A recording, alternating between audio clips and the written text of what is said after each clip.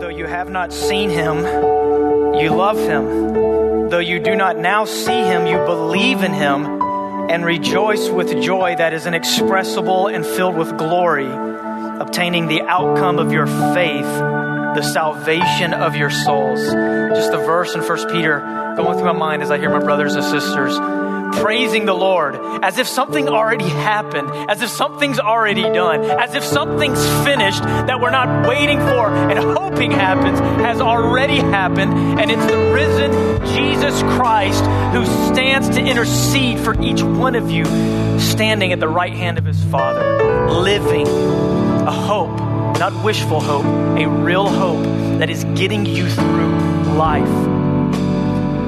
And your faith, more precious than gold that perishes, will obtain for you the outcome of your faith, the salvation of your souls. So we come together and we rejoice and we praise over the Savior whom we love, though we have not seen, though we do not see now. And we give him our heart because he's living in us and welling up in us the hope, the living hope that is alive now today, that the world does not have and desperately needs.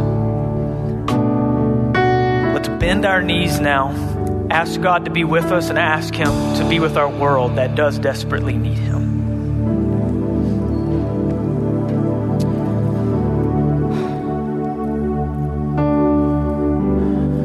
Abba, Father, our God, you demonstrated your love for us, and that while we were still sinners, Christ died for us. No greater love does anyone have than this, than to lay down his life for his friends. And Jesus called us friends. Father, you tell us that Jesus died for the sins of the whole world, that there's no one who is excluded from this, that anyone who believes can receive this free gift of eternal life. But God, if they reject it, they're lost in darkness forever. And God is willing that no man should perish, but all come to repentance. And the enemy has done a good job twisting things, making people hate your good news, being deceived by the devil who's been tricky and crafty ever since the beginning. Maybe even someone here right now, like Jesus said, the crows come and take away the seed that immediately it falls on their mind. They don't listen to it because the enemy is snatching the good news away from them. Father, I pray that your word would be exalted, that you would remind us of the victory that we have in Jesus this morning. And you'd be with each and every one of us, and especially for the person who may not have received it yet, or maybe for the brother and sister feeling like they're going to give up. You'd encourage their hearts this morning. Thank you so much for who you are, and thank you for your son, Jesus. We pray this all in his name. Amen. All right, you may be seated. Kids, it's good to have you with us this morning. You have that green piece of paper, and you have some questions on it.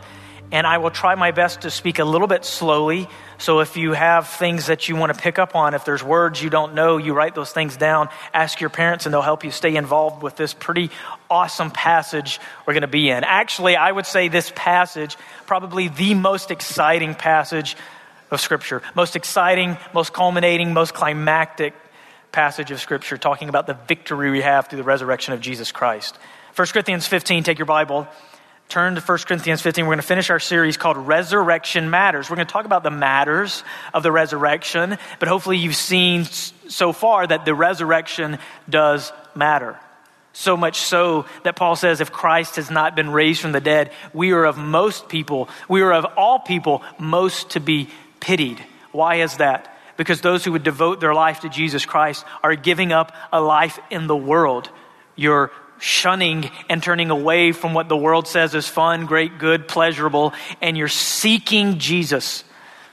And that following Jesus, like it did for the disciples, led to almost all of their death and suffering and pain. And Paul said, if Christ has not been raised from the dead and this is not true, then why am I doing what I'm doing? So he goes through 1 Corinthians 15 and he gives them reasons to hold fast. Our last message of this series is called Hold Fast. Our first message was called Hold Fast. Remember I showed you that video of Alex Honnold free climbing, free soloing on the mountainside, showing us an example of what holding fast looks to, that the mountain and his grip and his feet holding on to something which was keeping him safe, and to let go meant certain death. Well, he begins the passage telling them to hold fast. He ends telling them to hold fast. And Paul's goal can be found in the first few verses and the very last verse. Look at this with me. Paul's goal, look at verses 1 through 4. Let me remind you this. Look what Paul says as he starts the beginning of 15. He says, "Now I want to remind you, brothers, of the gospel I preached to you." That's what we're holding fast to, the gospel. He said, "I want to remind you which you received," right? You heard it, you received it, you believed it. "In which you stand right now, you're standing in it currently. Believing, still believing." Then he says this, "and by which you are being saved." The thing that is saving you is the gospel. It is your faith in the gospel that is saving you, not your works. Works cannot save. We're going to learn today, flesh and blood cannot save you or inherit the kingdom of God. It is your faith based on the genuine, true work of Jesus Christ that saves you. But he says this, by which you are being saved, and then he gives us the word if. If you hold fast to the word that I preached to you, to the gospel. And then he says this, unless you believed in vain. Meaning this, unless life turns out that as life goes on and it manifests for you that your faith was not genuine because something came into your life that was able to make you let go and stop holding fast and to stop believing. Now, drop down to verse 58. So those are the first few verses. He shows right off the beginning, I don't want your faith to be in vain. He defines what the gospel is. Christ died for our sins. They buried, and that he rose from the dead. And the whole rest of the passage, almost 50-something verses, is about the resurrection of Jesus Christ. Because that's what they were being tempted to let go of. The resurrection. Didn't really happen. The resurrection in general doesn't happen. If you don't believe in resurrection, then you don't believe in the complete gospel, then your faith is in vain, is what he's saying. Now the very last verse, look at it. Therefore, he said all of chapter 15 to accomplish this in the mind of the Corinthians, and ergo in the mind of those at Summit, all of us today, that this would be the goal. Therefore, my beloved brothers, be steadfast, immovable, always abounding in the work of the Lord, because in the Lord your labor is not in vain. You see his goal? You see what he's trying to accomplish? I want you to not give up. I want you to hold fast. I don't want you to give up on this gospel that you're standing in, that is saving you, and that will bring you to the end. Don't let go of it. Hold fast. You'll see here, kind of in this next slide, you'll see these quotes. Hold fast to the gospel, be steadfast and immovable.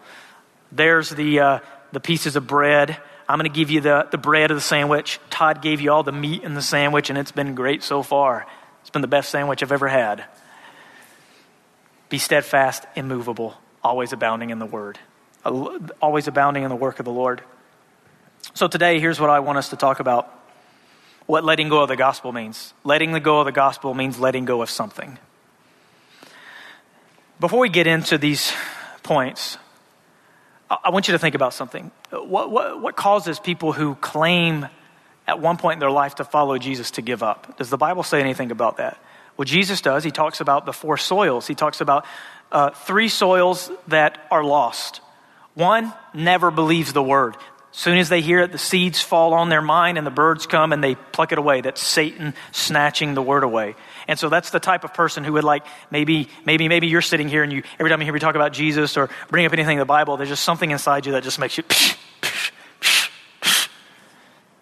The word never takes root, right? It's never able to breach the hardness of your heart, because the enemy's snatching it away. But there's 2 other soils. There's the soil that the seed fell on rocky ground, and it started to grow initially, and it was received with joy. You know, Paul says to the Corinthians, you received it. They received it with joy.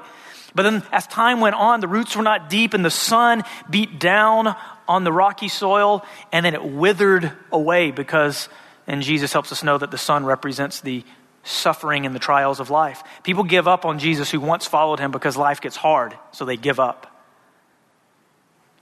Then there's the other one that's planted among thorns. And the thorns grow up and it chokes it, and they give up because something else in life is more precious to them than the word they initially received, and the thorns represent the cares of the world. So the two reasons someone would give up on their faith would be life's either too hard or life looks too good. I do not want to be as gullible and presumptuous or make assumptions that all of us here are just good. Never struggle with the trials of life and the cares of the world. That we're holding fast to the vine, we're abiding and we're remaining Him, and we're never going to let go. You know, when someone does let go, you wonder like, man, I wish they would have talked to me. How did they get to this place? When someone lets go of the gospel because of those two reasons, it's because there's months, years of deterioration in their mind, and they never tell anyone. Just trying to deal with it by themselves. All the while, a wrestling in their heart, man, I can't do this anymore. I can't do this anymore. I want to let go. I want to let go. I want to go there. I want that. I want this that looks so much better than this right now. I want that. Right? And so time and time goes, where are you at? Someone in here struggling with life right now? Someone here looking at the other side of the fence, thinking it's greener? Maybe you holding on by a pinky. And maybe you feel like you're about to let go. I'm speaking directly to you this morning. The word is speaking directly to you. Paul's goal is he doesn't want you to let go, and he's trying to give you every wonderful reason why. Maybe you're here and you're strong, you're holding on strong. Maybe pride comes before the fall. Maybe you think you'll never be that person. I want you to pay attention. You shouldn't assume that you'll never be beat up by the cares and the struggles of life, that you'll never doubt your faith or come to a place where you're letting go of Jesus, being tempted to pay attention as well. And I want to bolster your faith to hold fast to the gospel, to see some awesome reasons, awesome realities of what you would be letting go of. If you let go, you'll be letting go of these things that Paul's going to tell us. You ready? Here we go. Letting go of the gospel, first of all, means letting go of the only way to heaven. Verse 50 of 15, look what he says.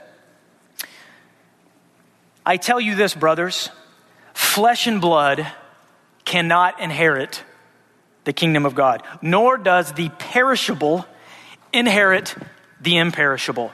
So he's telling you something that's indicative, that is absolutely true. Flesh and blood, what? Our physical bodies as they are, as we're born into this world in a fallen state. In iniquity, the psalmist says, I was conceived.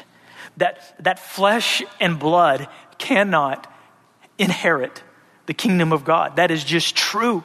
That is why those who are lost in darkness will never on their own, through their flesh and blood power, ever be able to get to where God is. And when he says here, the kingdom of God, he wants us to be thinking about the dwelling place of God. We should be thinking about heaven. Letting go of the gospel means letting go of the only way to heaven. Jesus says, I am the way, the truth, and the life. No one gets to the Father where he is except through me. Let me tell you a little bit about heaven. In Psalm 16, do you know how heaven is described? The psalmist understood this very clearly. While suffering in life, he looked up and he kept his eyes on the summit where God is. And he said, in your presence is the fullness of joy. At your right hand are pleasures forevermore. Go to anyone on planet Earth and look at their life, and you will see every bit of effort, every bit of energy is being poured into trying to find joy and pleasure. Where does the scripture say you find that? In the presence of God. Which means here on earth, you only get a taste of joy and pleasure. And the pleasures that abound in our heart in the world are deceptive pleasures. They're wicked pleasures. But we've been able to, a little bit, get a taste of it. And we want more of it. We want the fullness of it, right? I don't know anyone who has lived a life getting everything that they want, denying God, and at the end of their life, not regretted it or faced death with great fear. Because there's no hope there. Let go of the gospel, you're letting go of the only way to heaven, where there is the fullness of joy and pleasures forevermore. You will not find that on earth. You will find that in heaven. And flesh and blood cannot inherit that. How else does he describe flesh and blood? He says the perishable. What is he talking about? Your body. Your body is wasting away, isn't it? It's dying. Every single day as we get older and older and older, the reminders, the effects of sin on our life, that yes, indeed, we immediately die spiritually and our bodies spend close to 70 to 80 years on average trying to stay alive, but ultimately being overcome by this thing called death that we cannot thwart. You let go of the gospel, you're letting go of the only way to heaven. Something true. Flesh and blood cannot inherit the kingdom of God. Perishable can't inherit the imperishable. You know what else it makes me think of? John chapter 3, when Jesus is talking to Nicodemus, and Nicodemus is trying to understand spiritual things, and Jesus says, you must be born again. Well, what does this mean? You can't go back into your mother's womb. No. That which is of the flesh, born of the flesh, is flesh. That which is born of the Spirit is spirit. And the Spirit, like the wind, goes where it wants to go. You must be born again if you want to inherit the kingdom of God. The reality is, if you want to go to heaven, flesh and blood can't do it. You have to be changed. You have to be born of the Spirit. God has to do a work, and he has to give you a new body that can inherit the kingdom of heaven. Which brings us to our next point. If you let go of the gospel, brother, Christian, struggling, cares of the world, struggles of life, I know it. If you let go, though, what are you going to turn back to? You're going to let go of Jesus and go to what? Don't let the enemy deceive you. There's suffering in life, regardless if you're following Jesus or not. In this life, you'll have trouble. Let go of Jesus and you get propelled into what? A perfect life full with all the money you want, all the health you want, everything? No, you let go of Jesus and you go into a life filled with misery and pain and no hope. And the pain that you experience won't have any purpose to it. But to follow Jesus, Jesus said, in this life you'll have trouble, but take heart, I've overcome the world. You hold fast to Jesus. You don't let go, because if you let go of him, you're letting go of the only way to be changed. Look what he says next. The only way and hope of being changed. Making the assumption you want something more than what you're living in.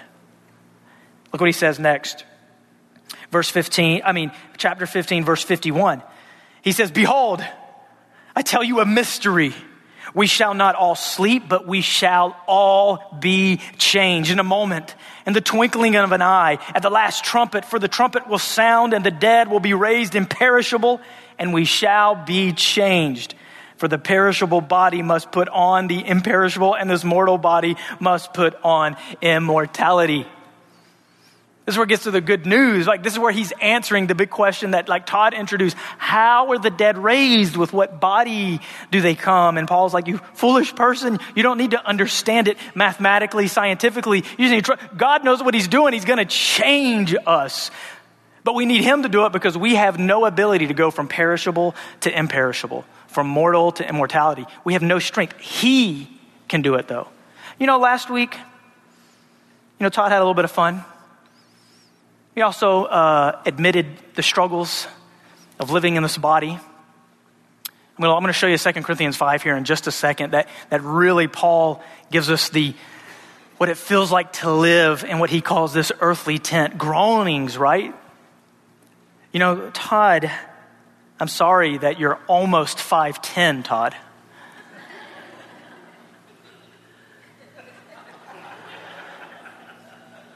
As I was listening to him complain about almost being 5'10", I noticed the measurement he used. He measured in quarters. He said, I'm 5'9", is this right? And 3/4. And you know what I realized in that moment? I'm like, wow, he's so tall that he's comfortable using quarters. Ask me how tall I am. I'm 5'6" and 9/16.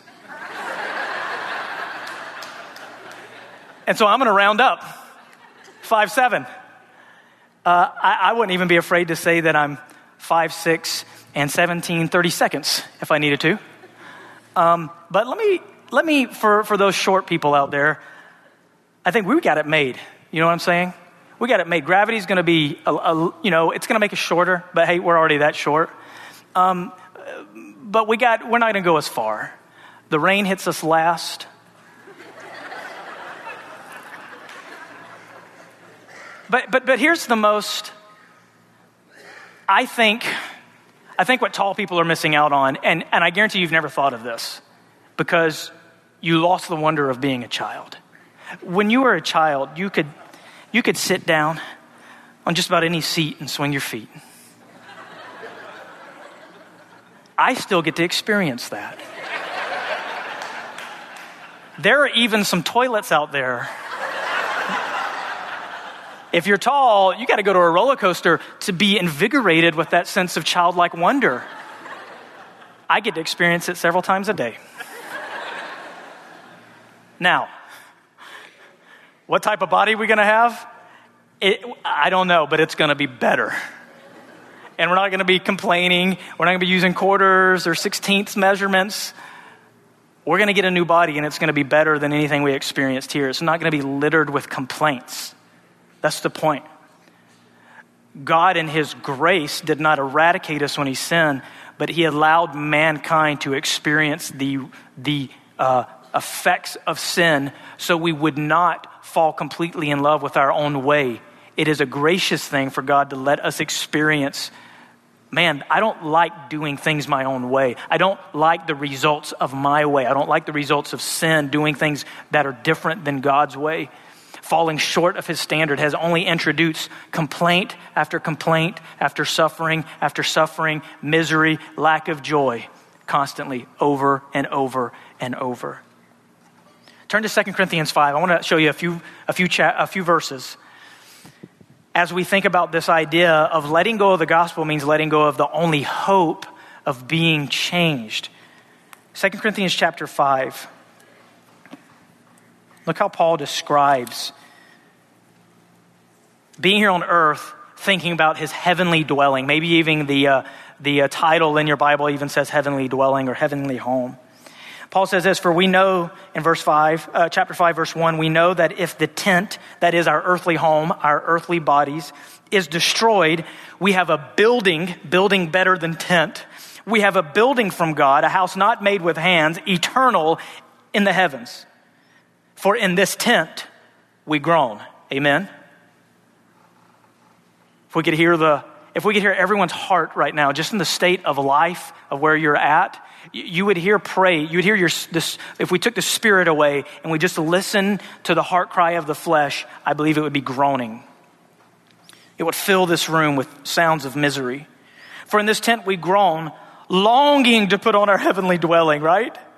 If indeed by putting it on we may not be found naked, for while we are still in this tent, we groan being burdened, not that we would be unclothed, but that we would be further clothed. It's not that the body is bad, it's that the body's messed up and it needs to be changed. It needs to be better. We need more.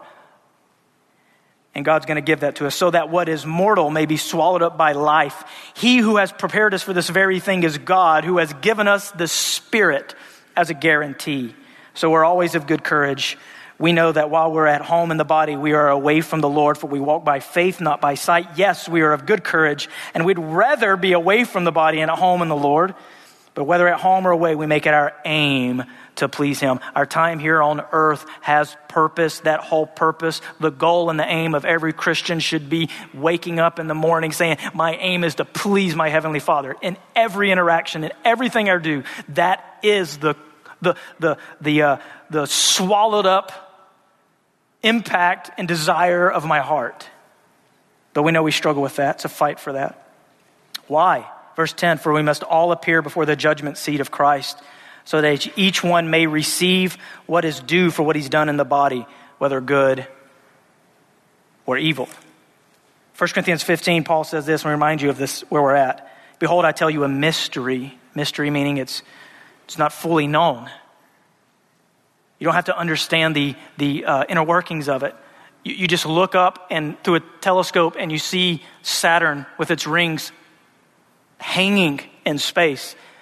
And you trust that God knows how to change things and create things and make things. Behold, I tell you a mystery. We shall not all sleep. What does that mean? We're not all going to die physically. I'm going to explain that. But we shall all be changed in a moment, in the twinkling of an eye, at the last trumpet. What is Paul talking about here? When he wrote this to the Corinthians, they didn't have knowledge of when Jesus was going to come back. But they knew he was coming back.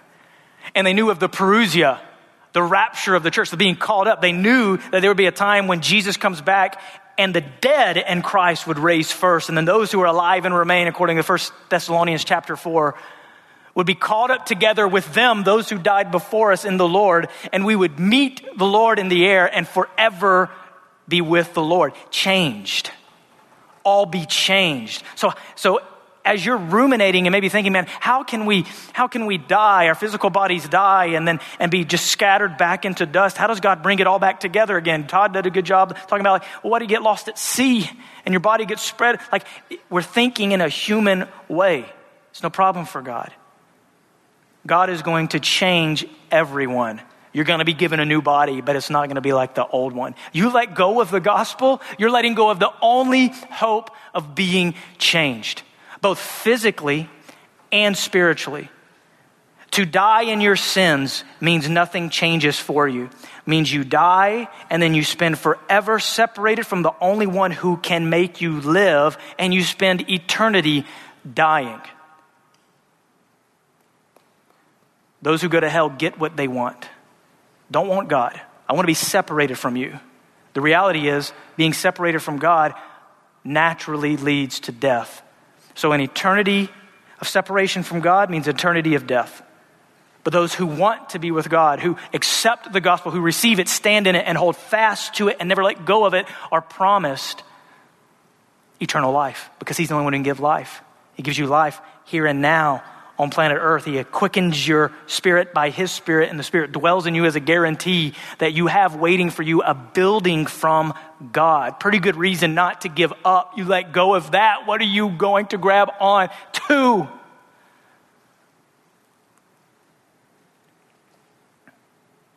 Philippians chapter 3, turn there with me. Can't say the word rapture without everyone's mind going all over the place. Bear with me.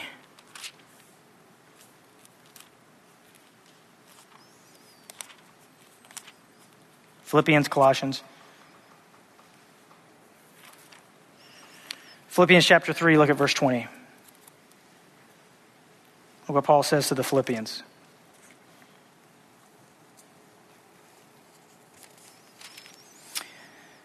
He says, but our citizenship is in heaven. And from heaven, what are we waiting for? What does it say? A Savior. And from it, we await a Savior, the Lord Jesus Christ, who will transform our lowly bodies to be like his glorious body by the power that enables him even to subject all things to himself. We learned from Todd in 1 Corinthians 15 that that's what Jesus is currently doing. He is in heaven, and the goal is for him to reign until he has put everything in subjection under his feet. And when he brings everything under him, he then hands it over to God the Father. Good news, church. This is why Christians can have joy. This is why you can have 3 young women playing sports who make like every waking hour the thought of winning the game to lose and not be affected by it, because their life and their joy isn't found in the things of this earth, in their circumstances, because they have something that's far greater than anything they could experience here on earth. So they understand that their time here and now is a platform to help others who are lost in darkness see the light and come in. But if you allow the struggles of the life and the cares of life to chip away at your faith, and you make the decision to let go, you're letting go of the only hope of change. There is real change coming, and it's coming through the power of God. He will transform your lowly body. Hold fast, Christian. Get excited. Get pumped up. Be motivated. That allows your suffering to be purposeful. And the reason I use the word hope there is because it's the right word.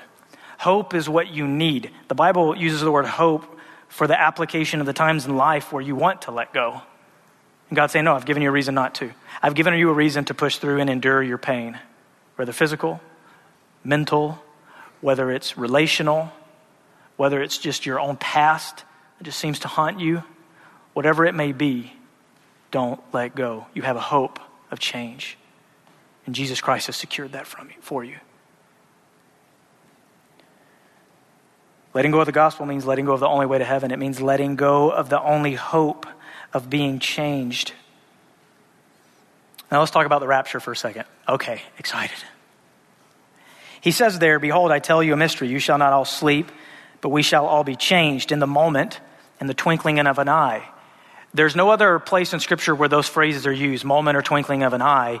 It's supposed to clearly indicate a instantaneous transformation, not a progressive, but an instantaneous change that happens to both those who have died in the Lord and those who are alive in the Lord when he comes back. Think about that. There are going to be people who are alive, Christians singing the praises to God.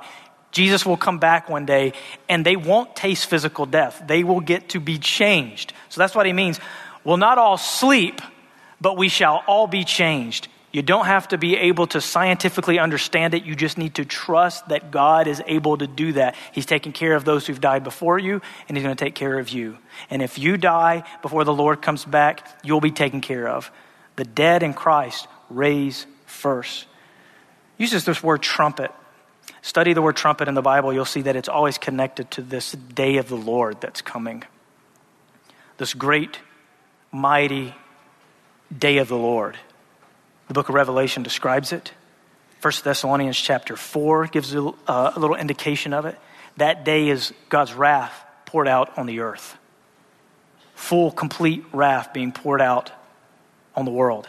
And we're not going to get into all the how, when implications. The reality is a day is coming when the world is going to experience the wrath of God. 1 Thessalonians says, but you're not meant for the day of wrath. You're not meant for that day. And God will remove you from that. That wrath will not touch you. In a day where you will be taken off earth, you will meet the Lord in the air, you'll be with him forever. He will pour out his wrath on mankind and you will join him back on the earth.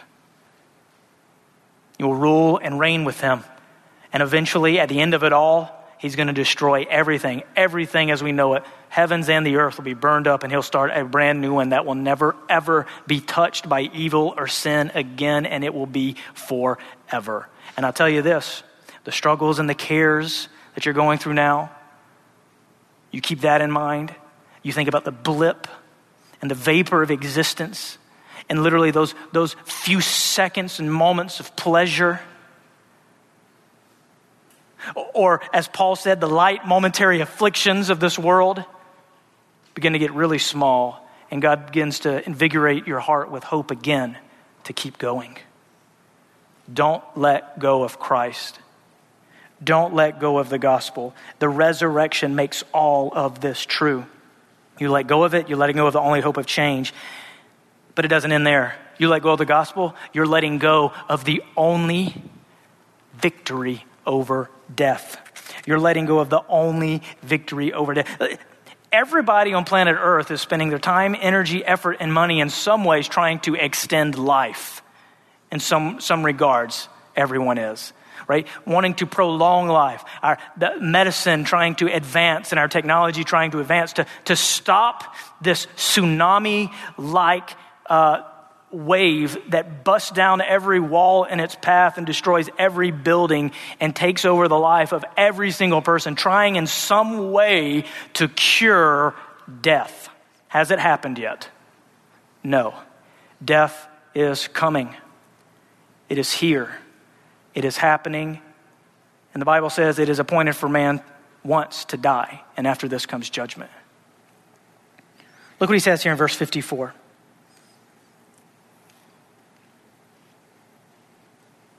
The perishable body must put on the imperishable, and the mortal body must put on the immortality, what? To inherit the kingdom of God. When? Verse 54. When this happens, when the perishable puts on the imperishable, and the mortal puts on immortality, then shall come to pass the saying that is written, death is swallowed up in victory. O death, where is your victory? O death, where is your sting? And he says, the sting of death is sin, and the power of sin is the law. But thanks be to God who gives us the victory through Jesus Christ our Lord. Amen, church? You have a Savior who has defeated death. Actually, the gospel of Jesus Christ, that he died on the cross, that he was buried in a tomb, and that he rose from the dead, ascended into heaven at the right hand of God, those who put their faith in that are guaranteed to experience this victory. The moment you die is the moment you will understand truly what Hosea and Isaiah were saying when he combines these two verses together. You search verse 55 and you find out that Paul's thinking about something Hosea said, something Isaiah said, and he's kind of putting it together. Death is swallowed up in victory. When? When the perishable puts on the imperishable. When the flesh and blood dies, and it must die, so then now God can give you the imperishable body that can inherit the kingdom of God. And then why is that victorious? Because you'll find out, wait, the victory is this. The death that was supposed to consume me, destroy me, be culminating for me is only the beginning for Christians. Death is the doorway. It is the bridge. It's the thing that gets you to the new body. It's now something you look forward to. And now makes sense. Paul said to die is gain. What, are you kidding me? Think about how that spits in the face of Satan. And the demons who know that their time's short. Satan came in, he caused us to sin. Our first parents, and Romans 5 says death spread to all men. And all have sinned, therefore all die. The wages of sin is death. This is not a good thing. And he says here, the sting of death is sin. And the power of sin is the law. Let me explain that. Sin brings death. And the death is not just a physical one, it's death culminating body and spirit. Right? They're not separated. Body and spirit are not separated. You die physically and you're dead spiritually, which means you die forever. So when Satan rebelled against God, exalted himself against the Most High, he hated the image of God that God made, and he wanted you to be ruined. He wanted to destroy and absolutely eradicate the image of God, so he knew how to do it. If I could get them to sin, be like me, the father of lies, Jesus said. I want to become their father. And so when Jesus was talking to the Pharisees who thought that God was their father, Jesus said, God is not your father, you're of your father, the devil. He was a liar from the beginning. When he speaks of his own accord, and he spread his spirit into the world. And now he's the father of the world. And you know what the doom of Satan and the angels are? Some of them reserved, as Jude said, in a place called Tartarus, which is a prison waiting for their final day of judgment. He's like, I'm going to make the image bearers of God join me in this death. And so death entered the world, and death is horrible. Every person on the planet recognizes, even though it's something that happens to us, it seems like it's just part of life, yet never seems to be right. Something's wrong with it. This shouldn't be the case. And so his goal was to do what with Jesus? Kill Jesus. He couldn't get Jesus to sin when he tempted the man Jesus in the wilderness. Well, I can't get him to adopt my spirit. He seems to be pretty faithful to his father. He's sticking to the words of God, his father, which Adam and Eve didn't. So I'm going to kill him. And what did he do? Worked in the hearts of those who should have been receiving him to calculate a plan to kill him and crucify him. And yes, they screamed for it.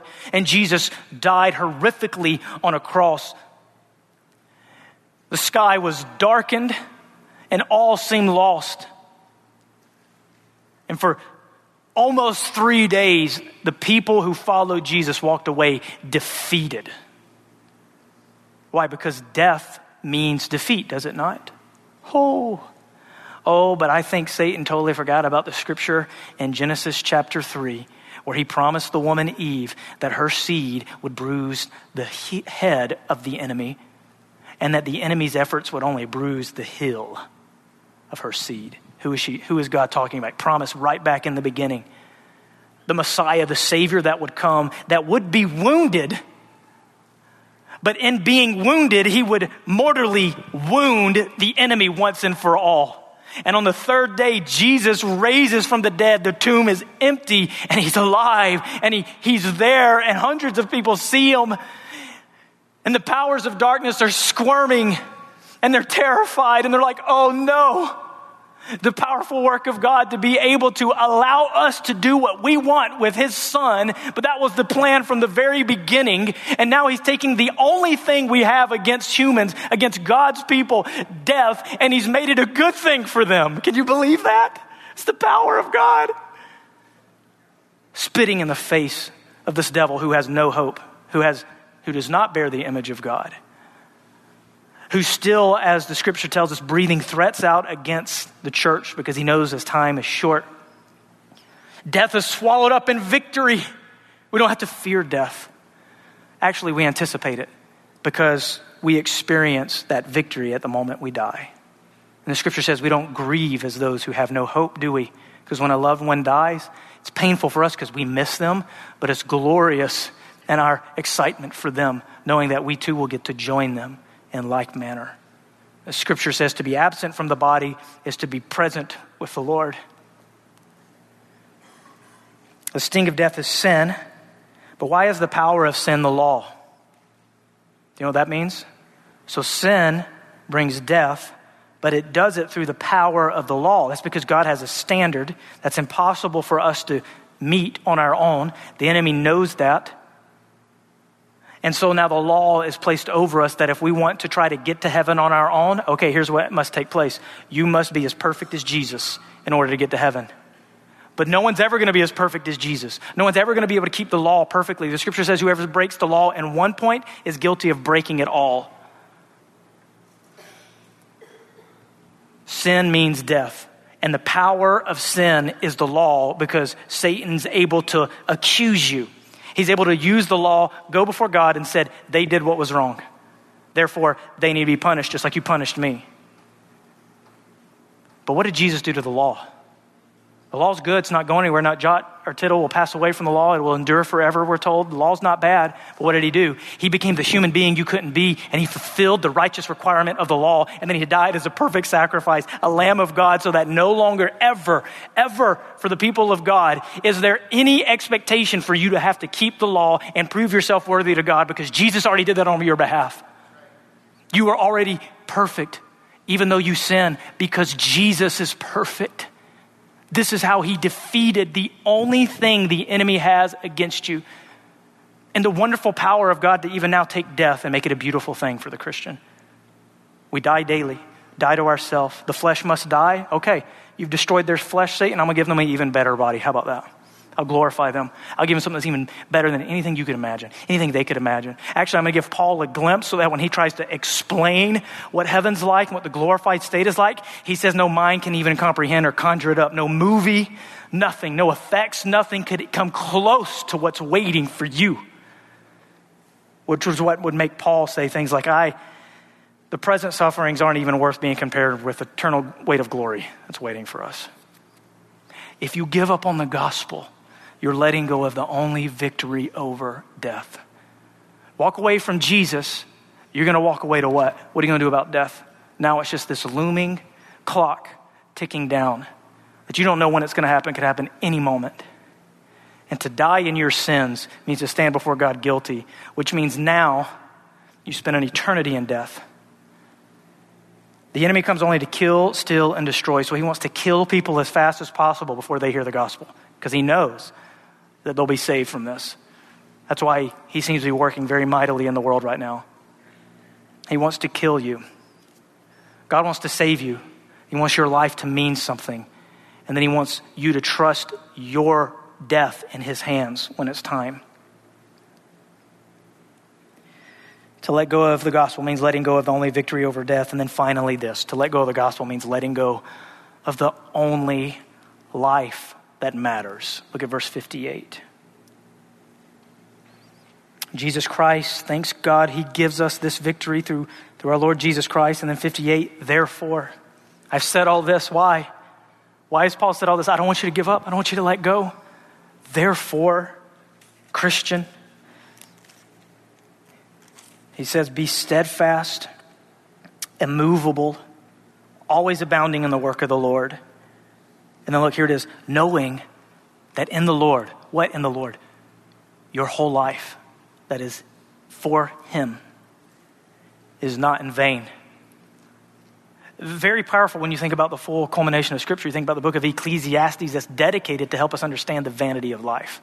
There is nothing that you can do on this side of earth that will last. All is vanity and fades away. But wait. Then Jesus comes, and then we hear that our life in him is not in vain. It means this, it never is ineffective. Your life in the Lord is eternal. The things that you do for the Lord last forever. The things that he does for you last forever. The things that you endure for him last forever. You let go of the gospel, you're letting go of the only life that matters. Let go of Jesus, where are you going to go? You know, I think of John 6 when Jesus preaches some hard things about his flesh and his blood. And he's got thousands of people who saw him miraculously feed them in a way that would only make sense if God did it right before their eyes. But then he begins to preach to them the truth of his body and his flesh. And whoever does not drink of my blood and drink of my body is not worthy to be my disciples. And people are like, this is a hard understanding. And it says the whole crowd left him. They just left. Thousands of people who stayed with him for days left. And then what does the scripture say? If you go and read John 6, it's like Jesus turned around, he looked at his disciples and he says, do you want to leave as well? What did the disciples say? Could have been Peter, check me. I think it was Peter. He said, where are we going to go? To who are we going to turn to? You hold the keys to eternal life. They understood it right. Life is filled with many pleasures, many cares, many sufferings. But I'd rather go through the loss of those things and the experience of those things with Jesus so that everything that I experience and endure and do for him is not in vain, than to leave him, still experience all those horrible things with a horribly vexed, guilty conscience and still it mean nothing. That's perspective, right? That's what the enemy doesn't want you to think. He doesn't want you to think these things. Therefore, my beloved brothers, be steadfast. That means you plant your feet and you're quick to remain. Steadfast, ready, and then immovable, so that when the onslaught comes against you, you're not thrown back on your back. In the context of what? What you believe, what you think about, what you think's true, your faith. Are you letting the movies and the culture and the politics and the hurricane and the crazy things swirling around in the world chip away at that? No, be steadfast, immovable in your faith, always abounding, which means more and more in what? The work of the Lord. What is the work of the Lord? It's a whole life dedicated for him, a whole life that aims to please him, a whole life that wants everything they do to be for the glory and the honor of their Father. And God sees it all and rewards it all. And the reason you would endure this is because he's already given you a victory through Jesus Christ. You're not trying to earn it. You're simply responding to overwhelming love that was poured out on your behalf. Isn't this good? Oh. Therefore, my beloved brothers, be steadfast and immovable, always abounding in the work of the Lord, knowing that in the Lord your labor is not in vain. Christian, hold fast. The resurrection of Christ makes all of this true. It makes it all matter. The resurrection matters because it means that your life matters. And if the resurrection wasn't true, then none of it would matter. But like Jesus says, indeed, Christ has risen from the dead. This is absolutely true. Where are you at? Who here is seeing themselves as the person hanging on by a thread? You don't have to, I'm not asking you to raise your hand. I'm just wanting you to think. I want you to hear the encouragement. I want you to hear the words of Scripture encouraging and filling your heart with hope to abound. Do not give up. And Christian who's zealous for the Lord, keep going with humility, knowing that life is filled with many moments when you may want to give up. And you remember 1 Corinthians 15. You remember the victory that you have through the Lord. You remember the hope and the way to heaven and everything that God's given you. And you go out in this world with the power of God and you share that with everyone in your life and not be afraid. You just trust God. God, use me. Here I am. I don't know how or when, but you'll do it. Use me to help save others. And he will. I promise you, he will. And when we get together, while we're still on earth, we bubble up, as the psalmist says, with praise for him. We sing to him a new song. We erupt in excitement and joy for this time now, because forevermore is coming. And so our time here on earth, God is telling his people, shout, praise, lift a holy hand. Praise me because you have a reason to be excited right here and now, regardless of anything going on in your life. Christ is risen. Let's wait for our Savior with a joy. Let's pray. Our gracious Heavenly Father, who has saved us through his Son, who has given us hope, would you abound that in our hearts? Would you strengthen us? Would you keep us, as the psalmist says, the keeper of Israel, our going forth and our coming in? Would you keep our feet steady? And when our grip is loosening, we'd look up and see that you're holding on to us. When we sink, just minutes after walking on the water, your hand reaching down to save us and to keep us in your light. I pray for the one that's maybe contemplating giving up, whatever that looks like for them. God, fill their heart with hope and remove the evil one far from us. We pray this all in Jesus' precious name.